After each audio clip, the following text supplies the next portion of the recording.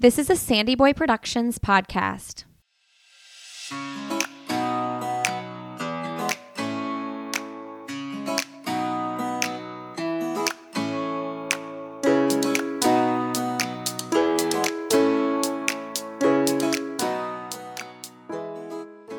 Hey everybody, welcome to Why Is Everyone Yelling with Lindsay Hine.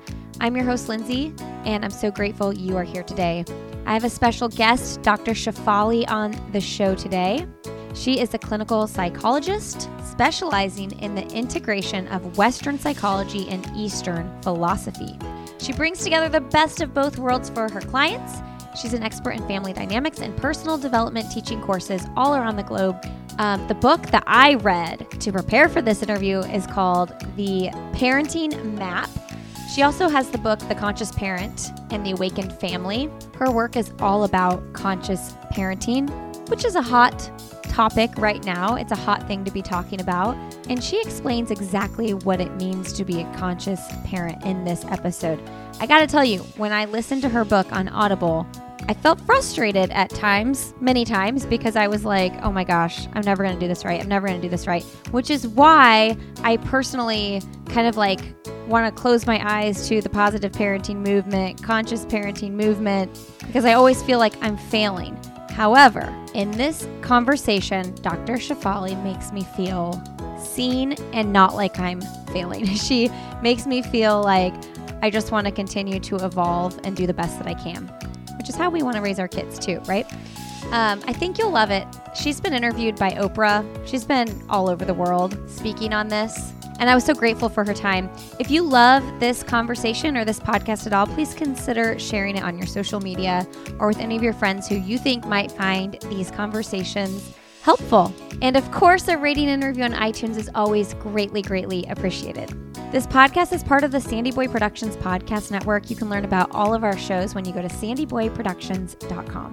A big thank you to one of our sponsors of the Sandy Boy Productions podcast network, Lagoon Sleep. If you are looking for the best sleep of your life, you got to check out the Lagoon pillows. You take a 2-minute quiz and they set you up with a pillow that is just for you. Best pillow I've ever slept on in my 39 years of life.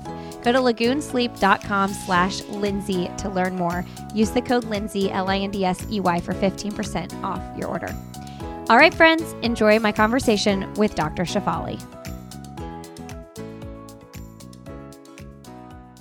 All right, well, today on the podcast, we have Dr. Shefali on the show. Thank you so much for joining us, Dr. Shefali. Oh, thank you for having me. Just finished the parenting map on audio. How was it? So good. And I listened to it in the car, listened to it on my runs, and I was so excited to get it done before this interview in full because I wanted to get the whole picture. You are the New York Times bestselling author of 3 books, though. This is your most recent book. Let's just start with, what is conscious parenting? So conscious parenting is everything traditional parenting is not. And what that means is that it's not fear-based, shame-based, guilt-based, hierarchical, tyrannical. And it is all about the parent understanding that they need to raise themselves and come to the parenting journey in their wholeness, in their completion, so that they don't use their children to complete them. They don't use their children to fulfill what they didn't feel they got in their childhood. Most of us come into the journey pretty damaged and broken. And as a result, we quote unquote use and manipulate our children to fulfill our fantasies, our unmet needs and expectations, not realizing that we do.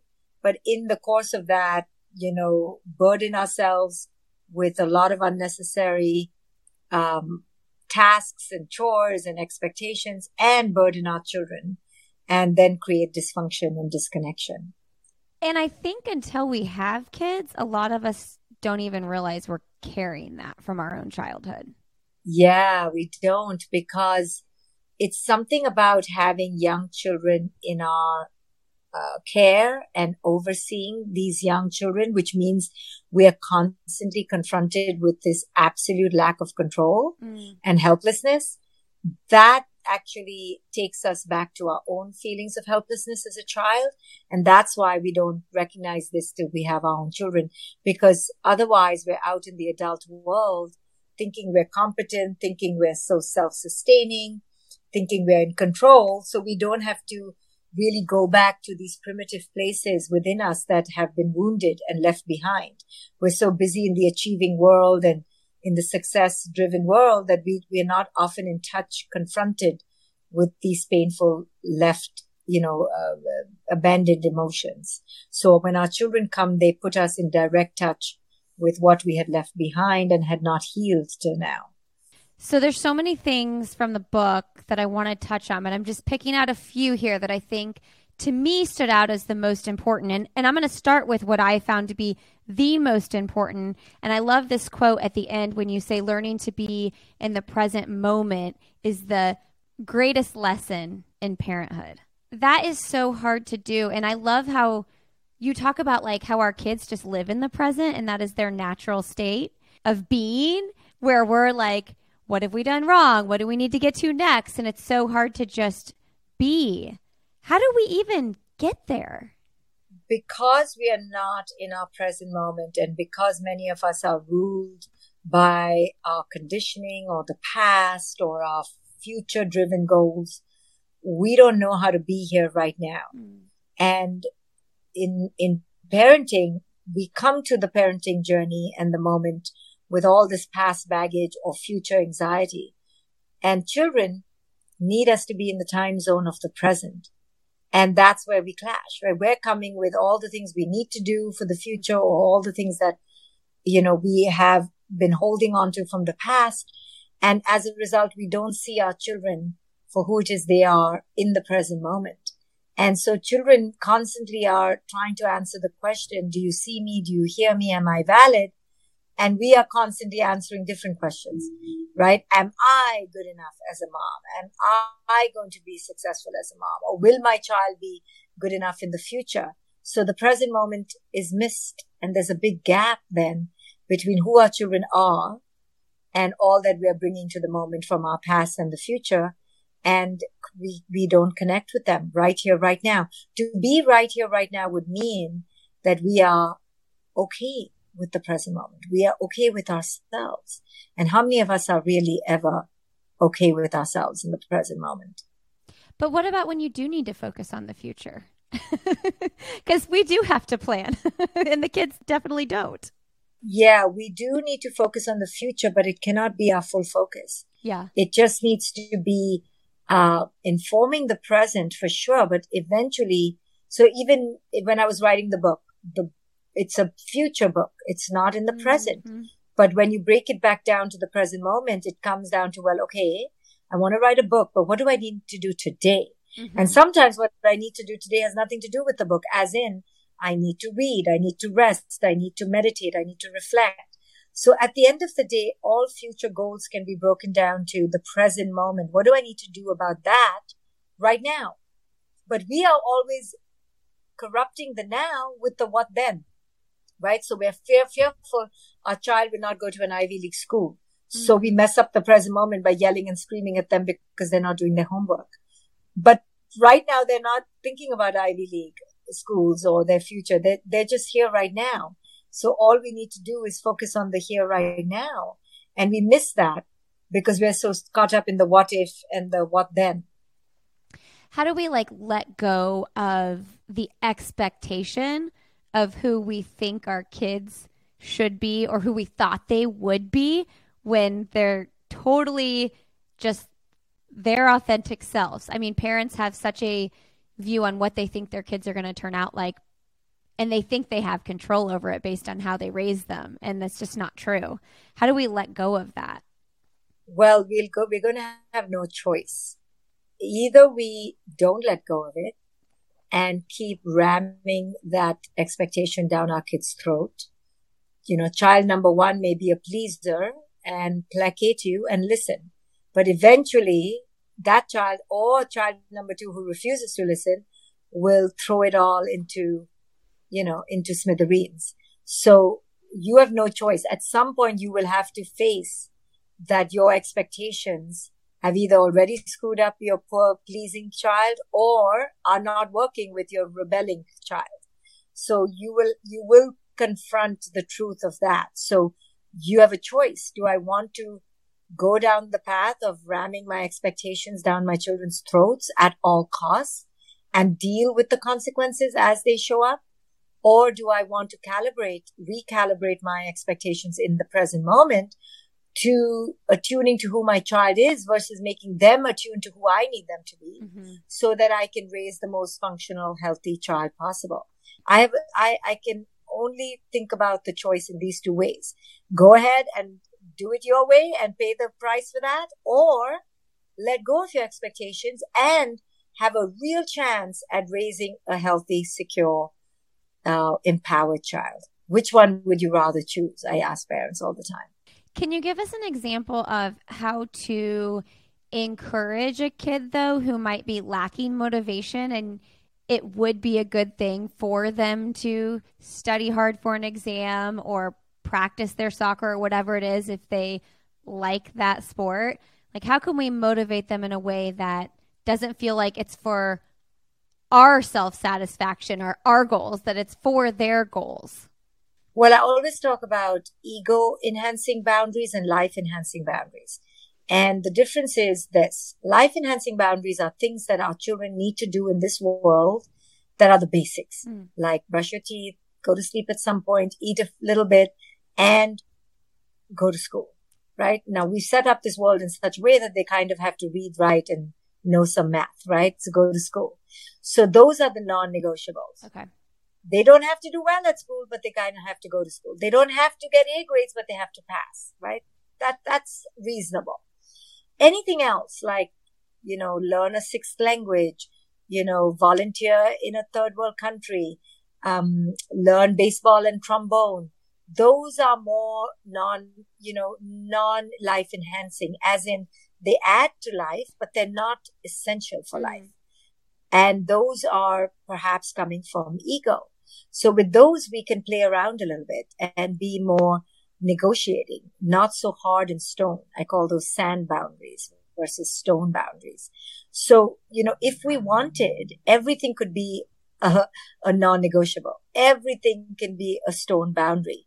But nobody can live like that, right? We in our own lives cannot live with 1,000 stone boundaries. Imagine if every day we had 10,000 things we had to do.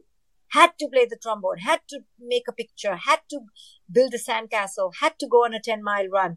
I mean, we'd go insane. So we too prioritize, right? So in the same way, we have to prioritize with our children. What are the absolute essentials without which they may really take a deep dive in this world? Or what are the ones we can kind of negotiate and let go? Do they have to all be ballerinas? No. Do they have to all play baseball? No. So we pick and choose because we don't want to burn our children out. And many of our children are getting burnt out by the time they reach college because they have overdone and overextended themselves in so many ways in areas that gave them no joy. Our problem is not that we're doing things we don't like. We're not doing enough of the things we do like. And life should be pivoting towards things we do enjoy. Now, it doesn't mean that it's a free ride.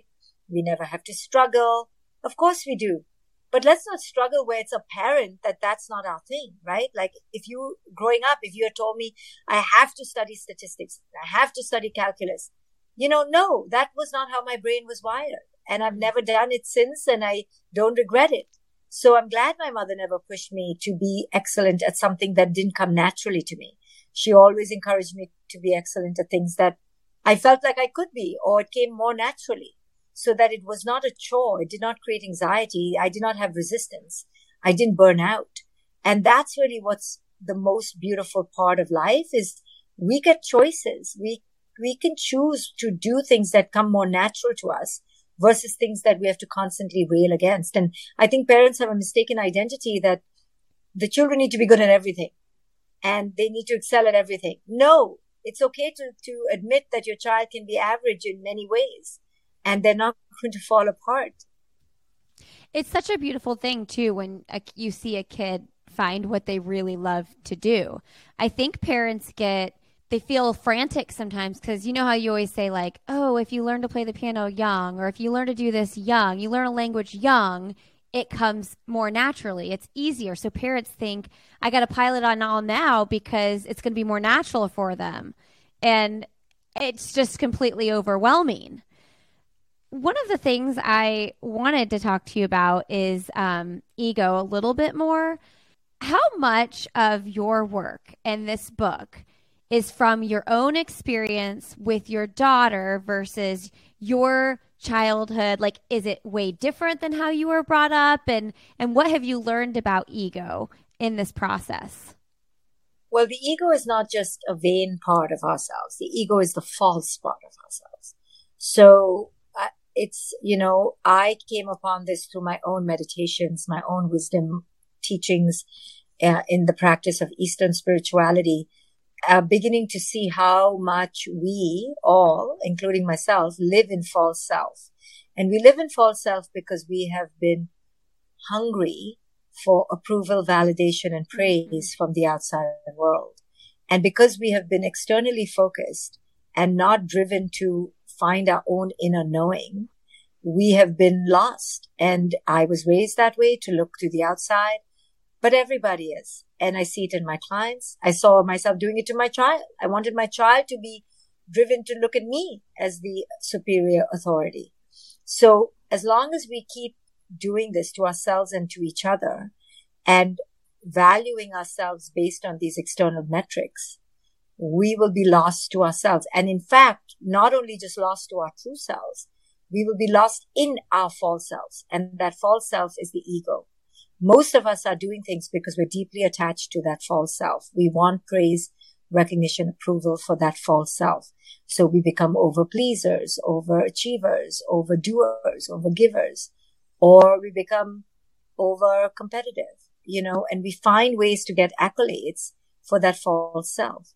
In truth, our true self needs no accolades from the outside. So you can see how, that's a lost cause. We all are so hungry for it. And now in this social media driven world, look how obsessed people are to be seen. I mean, it's fascinating how now once people could be seen, everyone wants it. Everyone wants to be seen. It does not matter who you are. You want to be seen on social media. And it's all coming from this deep thirst for significance, which is a false thirst. We should never have been told that we need it to be finding significance, because we already had significance in who we are. That's why my mantra in all my books, and especially this book, The Parenting Map, is to teach parents how to teach children to feel good enough as they are in who they are. And that takes a whole lot of teaching today, because we have been so misdirected and misguided to look for things on the outside. So if you want to raise a resilient child, you need to read this book, The Parenting Map, because I will teach you how you can remind your child to stay firmly planted in who it is they are. And that is the key ingredient to a successful life. It's not the amount of trophies, not the amount of, gym weights you can lift on any given day. It's about how secure you feel within your own being. How well do you know yourself? How much practice do you have being yourself? That's going to be the marker for your quote unquote resilience and grit and all the things we want for our children. Yeah. I mean, as you're talking about this like external validation, it's interesting because I don't feel like I've been a person that like cares so much about what people think about how I look or anything like that. But man, when it comes to my parenting, I get embarrassed when my kids are misbehaving or whatever you want to call it, disrespecting, when I feel like they're being disrespectful and I don't respond in the perfect way. And here's an example at soccer practice, or at my older son's soccer game the other day. I walked up and I said something, I forgot something, and my 6-year-old says, "Yeah, because she's dumb," about me in front of all these people. And I'm sitting here like, what's the right response? What's the right response? And I looked at him and I said, "That wasn't very nice. Please don't talk to me like that." And I'm like, I'm not going to scream at him. I don't, like, in front of all these people. Not that I want to scream anyway, but like, I'm curious in your parenting philosophy, when a kid says something like that feels downright disrespectful, Or simply looks at you in the eye when you ask him to do something and just says, no. What is the response in this conscious parenting way? Okay, so if your child says you're dumb, the first thing we need to ask ourselves is, am I dumb? Right? Am I dumb? So the answer is not typically, but he may be right that you may be quote unquote, what he's trying to say is you don't know this stuff, right? I made a decision that didn't make sense, and it was a dumb decision. So were you actually saying it was a dumb decision? You were owning up to it, and then he just cut to the chase and said, "You're so dumb." I mean, I guess so. I forget what I said. I think I forgot a lawn chair or something like that, and he was like, "Yeah, because she's dumb." Right. So the first thing is the place within you where that lands, right? Yeah. Did it hurt you? It only hurt me because I felt embarrassed that my kids said that in front of all those people, because it made me feel like they thought I was raising a disrespectful kid, or I let him talk to me in these ways and I'm a pushover or whatever. And then also the fear that what if they don't want their kids to hang out with him because they're afraid he's going to be a bad influence. Goodness. You know what I mean? All these things. Right. You went down a path, right? But if you didn't go down the path and you stayed in the present moment and you didn't, you don't mind being dumb sometimes. It's okay. Quote unquote dumb. You know what I mean? Yes. You know what he was trying to say, that you're so silly, right? Yes. So, and if you were okay with your IQ on the whole, and you know that you're secure there, I would have said something like this on a good day. Okay. Yeah. So on a good day, I would have said, so dumb. Mom is so dumb, so silly. Right. And then just laughed it over, and everybody would have laughed. And then you could have just looked at the other people and gone, geez, thank you. Thank you, son. But laughed about it, because every parent is you. We have been all ridiculed and been embarrassed by our children.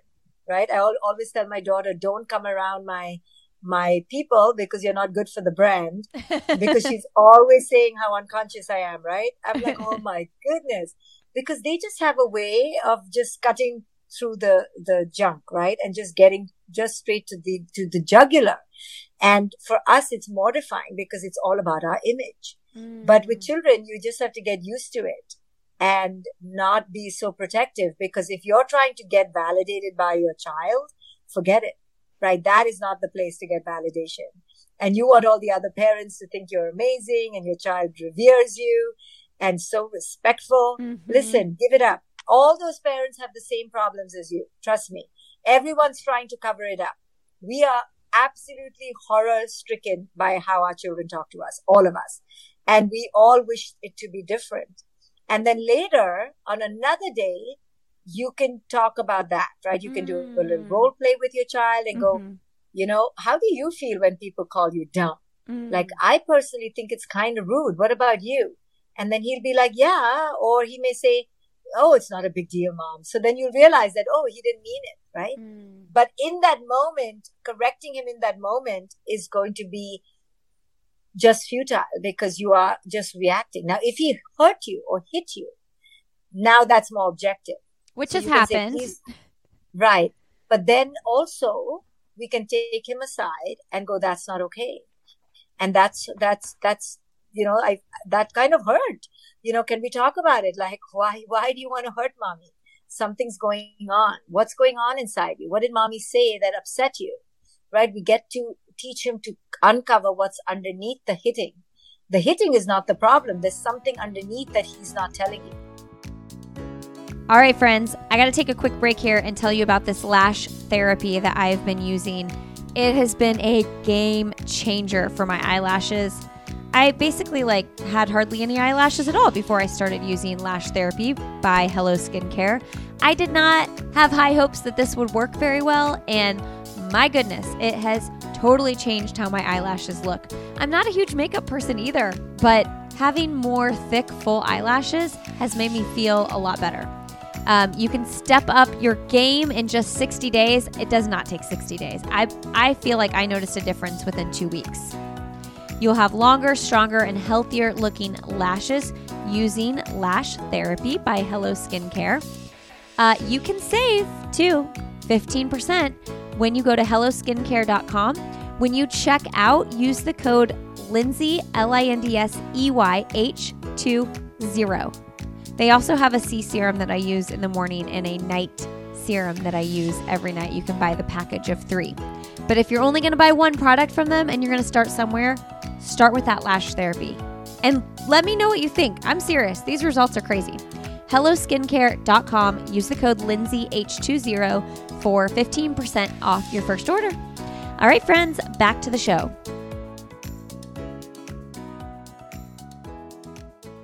One of the things I loved that I read in the book that I used the other day, this is my 6-year-old again. This has been one of my rambunctious ones. I have 4 boys. He was, I don't even remember what he was freaking out about. There's too many of them to remember exact circumstances all the time. But I did get down on his level and look him in the eye. And I said, I did that. I see you. I feel you. And it calmed him immediately. Because whatever he was doing was making me very frustrated. I think we were trying to get out the door for school. But when I just looked him in the eye and said, I see you. I see that you're frustrated. It changed the whole game. And I know that won't always happen. But I'm so thankful it happened in that moment because we were able to move on to the next thing. And not that he forgot about what was going on, but he was able to shift. And it was so, so helpful. Yes.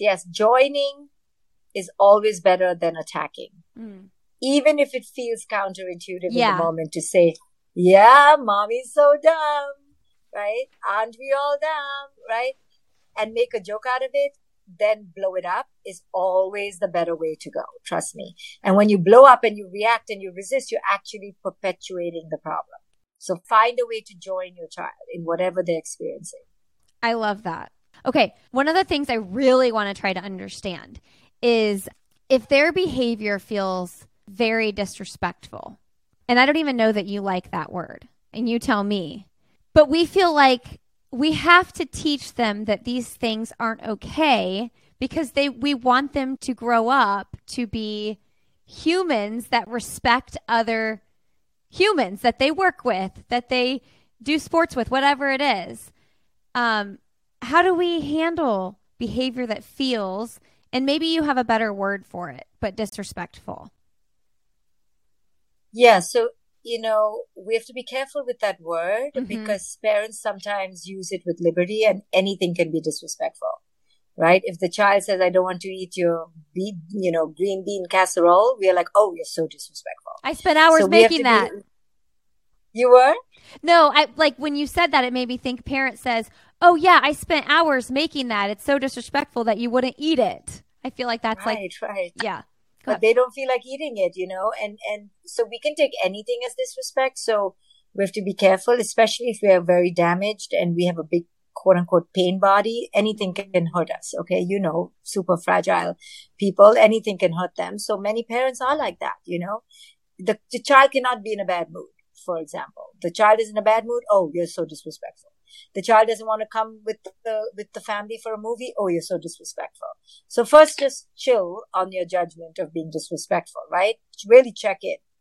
And then what is really disrespect at the end of the day? Was your child being disrespectful when they were calling you dumb? He's just a child. He's silly. He just said it because somebody said it to him. He thinks it's cool. So what is really disrespect? A 17-year-old who's having a hard time at school and with their hormones and with their boyfriend and they slam the door and say, I hate you. Is it disrespect? Or if you understood the context, you would understand it's not disrespect, right? So I like to just stay away from that word because I don't want to look at my child that way, because then I will feel like a victim. Then I will feel attacked. Then I will feel resentful. Then I will get into my own, spiral of emotions. What I rather do is, whoa, the disrespect is a sign of something inside gone wrong. I call it SIGN, something inside gone negative. And I just take all negative behavior on the outside as a sign. And that gives me compassion. I take it in a detached, depersonalized way. I don't make it all about me. I go, whoa, whoa, whoa.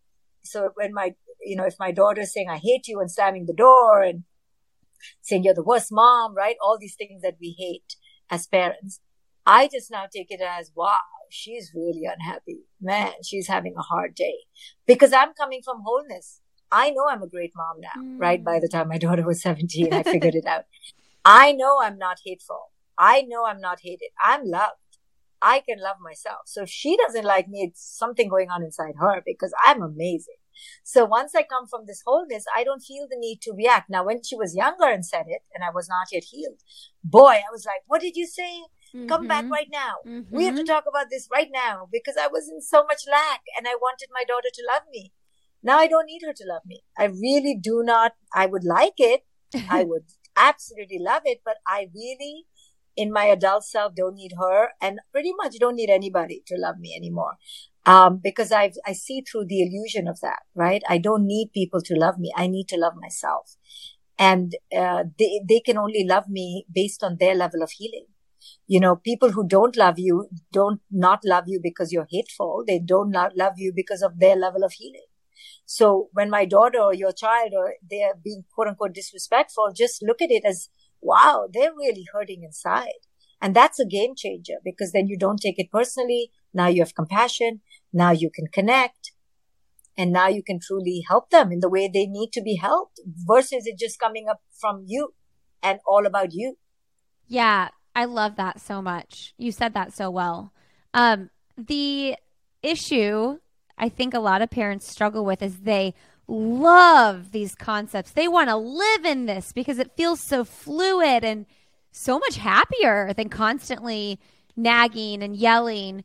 I think where I struggle the most, and I think a lot of parents probably as well, is when you feel like you've done it. Like you're like, I'm doing the conscious thing.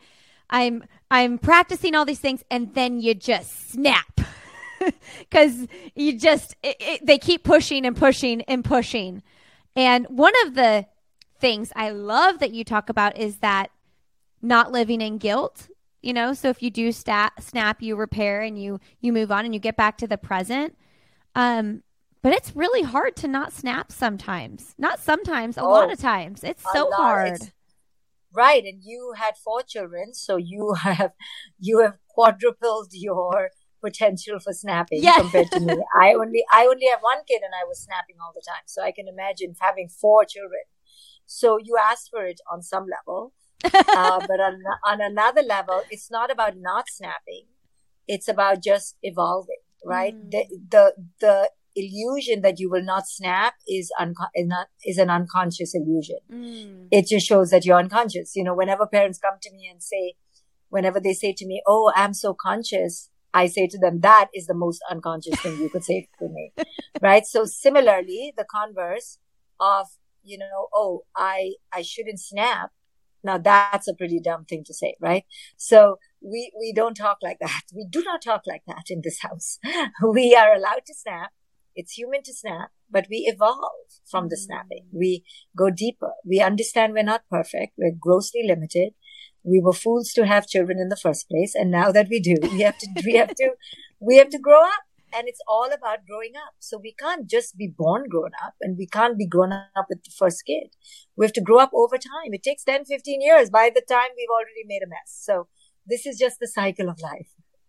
I know we don't have time to get into it fully, but can you touch on a little bit the different types of kids and the different types of parents that we all are? I mean, you list, and people go read the book because, I mean, when you listed the different types of parents, each category I was like, oh, that's a little bit me, that's a little bit me, that's a little bit me. And there were some that I resonated with more, but why is that so important to understand as we raise our kids?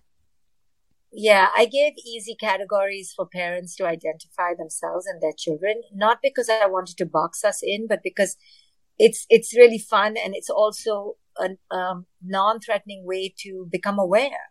It's hard to just go there and start observing yourself. It's easier if somebody asks you, are you a fighter? Are you a fixer?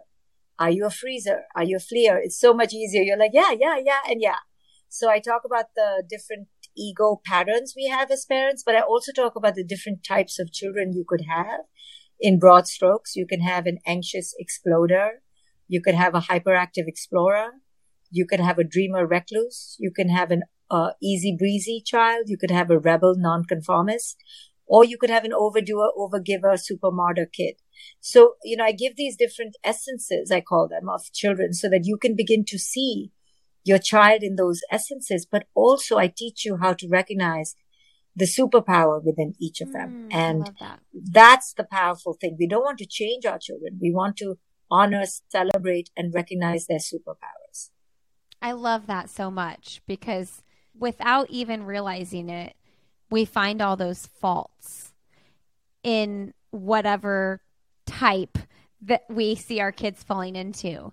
And I love the idea of like picking reasons why and highlighting reasons why those will be really good things about them throughout their life.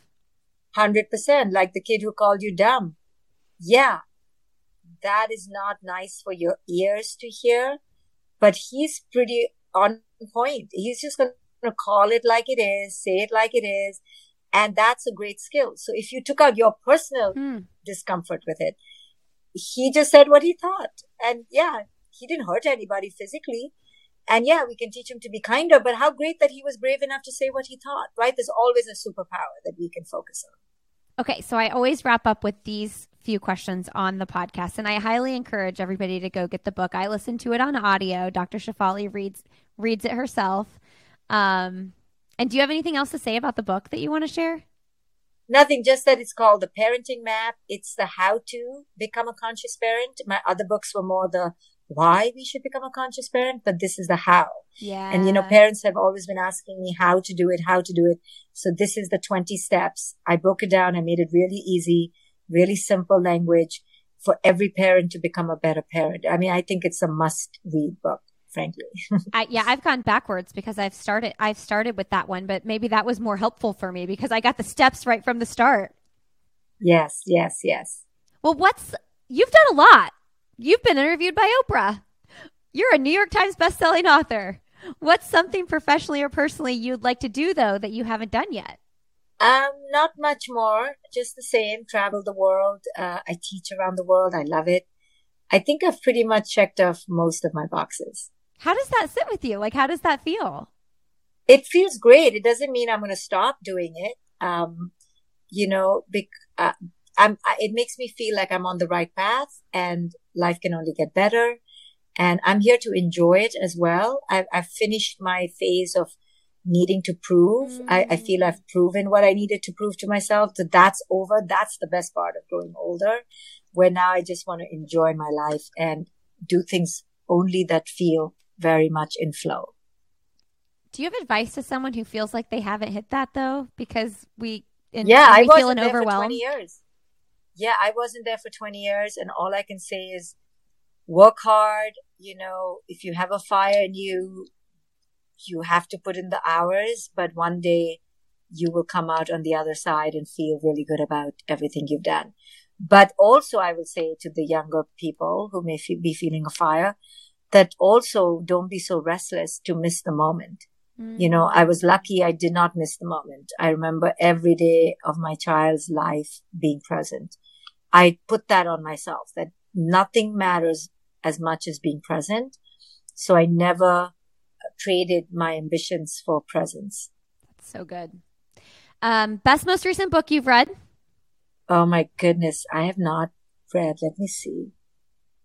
Oh my goodness. I read a piece or two of Dr. Gabor Mate's The Myth of Normal. I'm really wretched at reading because I've just been writing. Yeah. I've come out with 2 books in the last 3.5 years. So wow. I've just been creating content and writing. But I do meditate, and that's my quote unquote reading. That's my soul food. So I exercise. I'm in nature. I'm quiet. I'm alone. I get fed like that, but I will go back to reading now that I've finished these last 2 books. We're recommending the Parenting Map for sure. Is there another parenting book that has guided you? Well, I just think, I turn to big wisdom teachers like Pema Chodron, Eckhart Tolle, Alan Watts, the Buddha. That's really what my parenting is based on. It's not based so much on Western psychology as it is on Eastern wisdom. And so those are my inspirations. Okay, here's our last question. What's the last message you want to leave with our audience today?